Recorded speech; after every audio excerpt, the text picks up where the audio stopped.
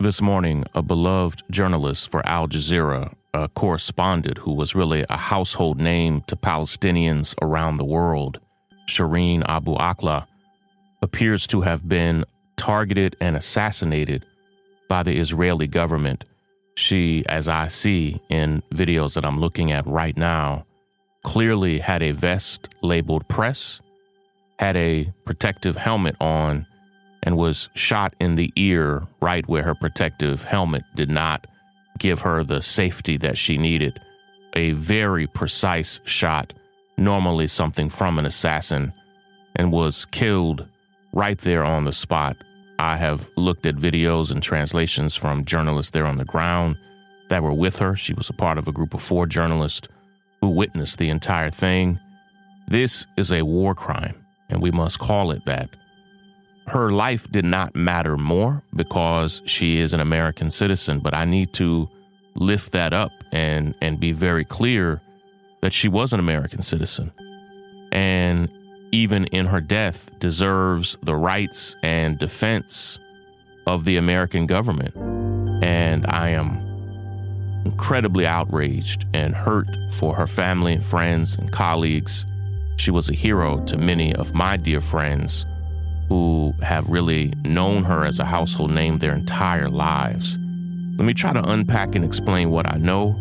Of course, I do not speak Arabic, so please forgive my clumsy pronunciations of anything, but I'll do my best. Let me try to unpack and explain it. This is Sean King, and you are listening to The Breakdown. The Breakdown. The Breakdown.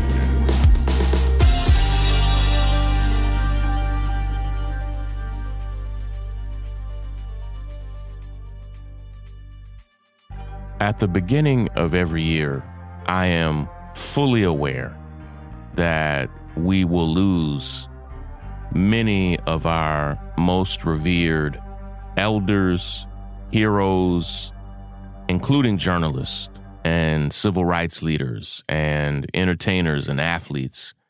You know that over the course of 365 days, that there will be dangerous conflicts around the world, that there will be bigotry and racism and corruption, but you just don't know who it will hit. And at the beginning of this year, any of us could have predicted with 100% certainty that the apartheid government of Israel would brutalize Palestinian citizens, that they would inflict great harm on children and families, that they would destroy lives and homes. And you could have reasonably predicted that they would shoot and kill a journalist, a medic. They do this every year. It's clockwork. You hope that one year will be different than the previous year, but everything that has happened before tells you with reasonable certainty that in 2022, the Israeli government will target and kill a Palestinian journalist. This time, it was a Palestinian-American journalist, Shireen Abu Akleh. And forgive me if I looked at many pronunciations of her name and listened to her pronouncing her name, and my American English tongue does not yet have enough practice to say it in the way that she deserves in Arabic. But Shireen was a beloved friend of many of my friends, a close personal friend to my close personal friends. And this atrocity hits home for that reason and more. I am a journalist and have been a reporter and a columnist for most of the past 10 years. And I always take personally the violence enacted against journalists. It's an abomination. To be clear, it is a war crime to commit an act of violence against someone who is a designated, clearly, obviously identified journalist, which she was. She had not only a protective vest and helmet on, but it was emblazoned in huge letters, press. I saw videos of her before and after she was killed. She was obviously a member of the press and was obviously a well-known celebrity in many ways who everyone knew her. And so it is a war crime in every country in the world to target and kill a journalist. Yet when we say it's a war crime, which it is, that assumes that Israel is a participant in a place that will hold them accountable for war crimes. But they are not. Israel and the United States are two of the countries that refuse to be held accountable for war crimes. They have removed themselves from the International War Crimes Tribunal. They have removed themselves from any type of international association where they could be held accountable for war crimes. Of course they have. These countries, my country, the United States, the country of Israel, are deeply corrupt places, rooted in racism and bigotry. They don't even want us to say that. Governments, state governments and city governments are literally trying to ban being able to say that this country of ours is rooted in racism and bigotry. And an obvious, an obvious reality. But this murder of Shireen, I'm already studying the coverage from even mainstream news sources like the New York Times and CNN, who are saying that she was shot, but not by what or who. Even though journalists and witnesses who were there are saying everything they need to know about the conditions on the ground. Even though Israel released statements that immediately contradict evidence. Israel was trying to say that when Shireen was shot and killed, that she was in a particular location where there was a firefight, but there was not. And other journalists, respected journalists, I hate to even have to say this, like unbiased, respected journalists have already done geolocation to the exact spot where she was killed, which is not at all where the Israeli government says she was shot and killed. They're just making stuff up, which they do.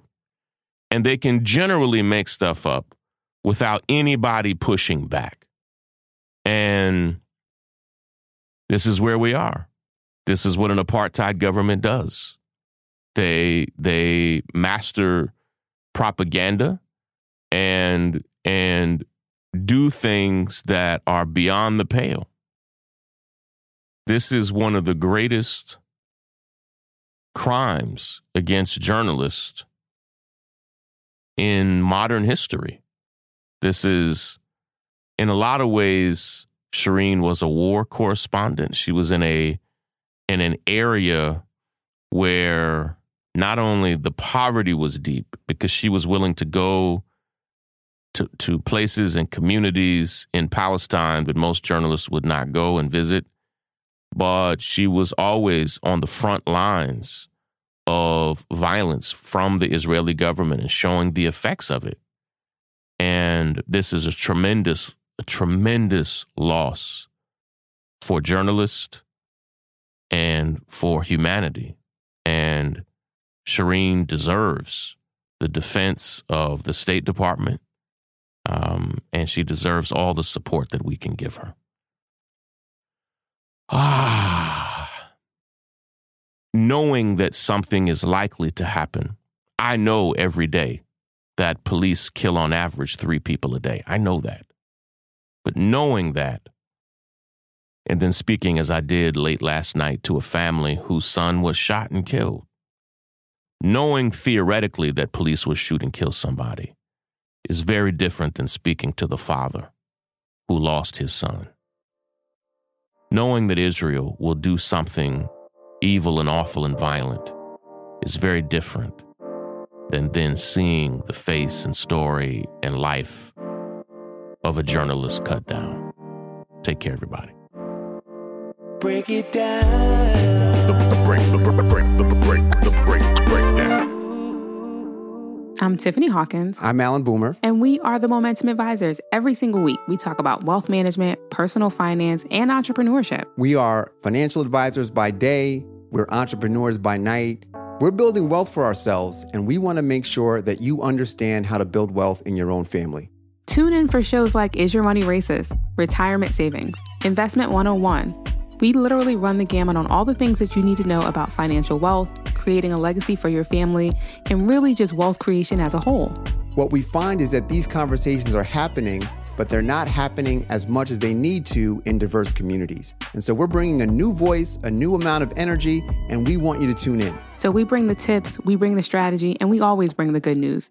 So make sure you tune in every week to the Momentum Advisors. There's something for everyone.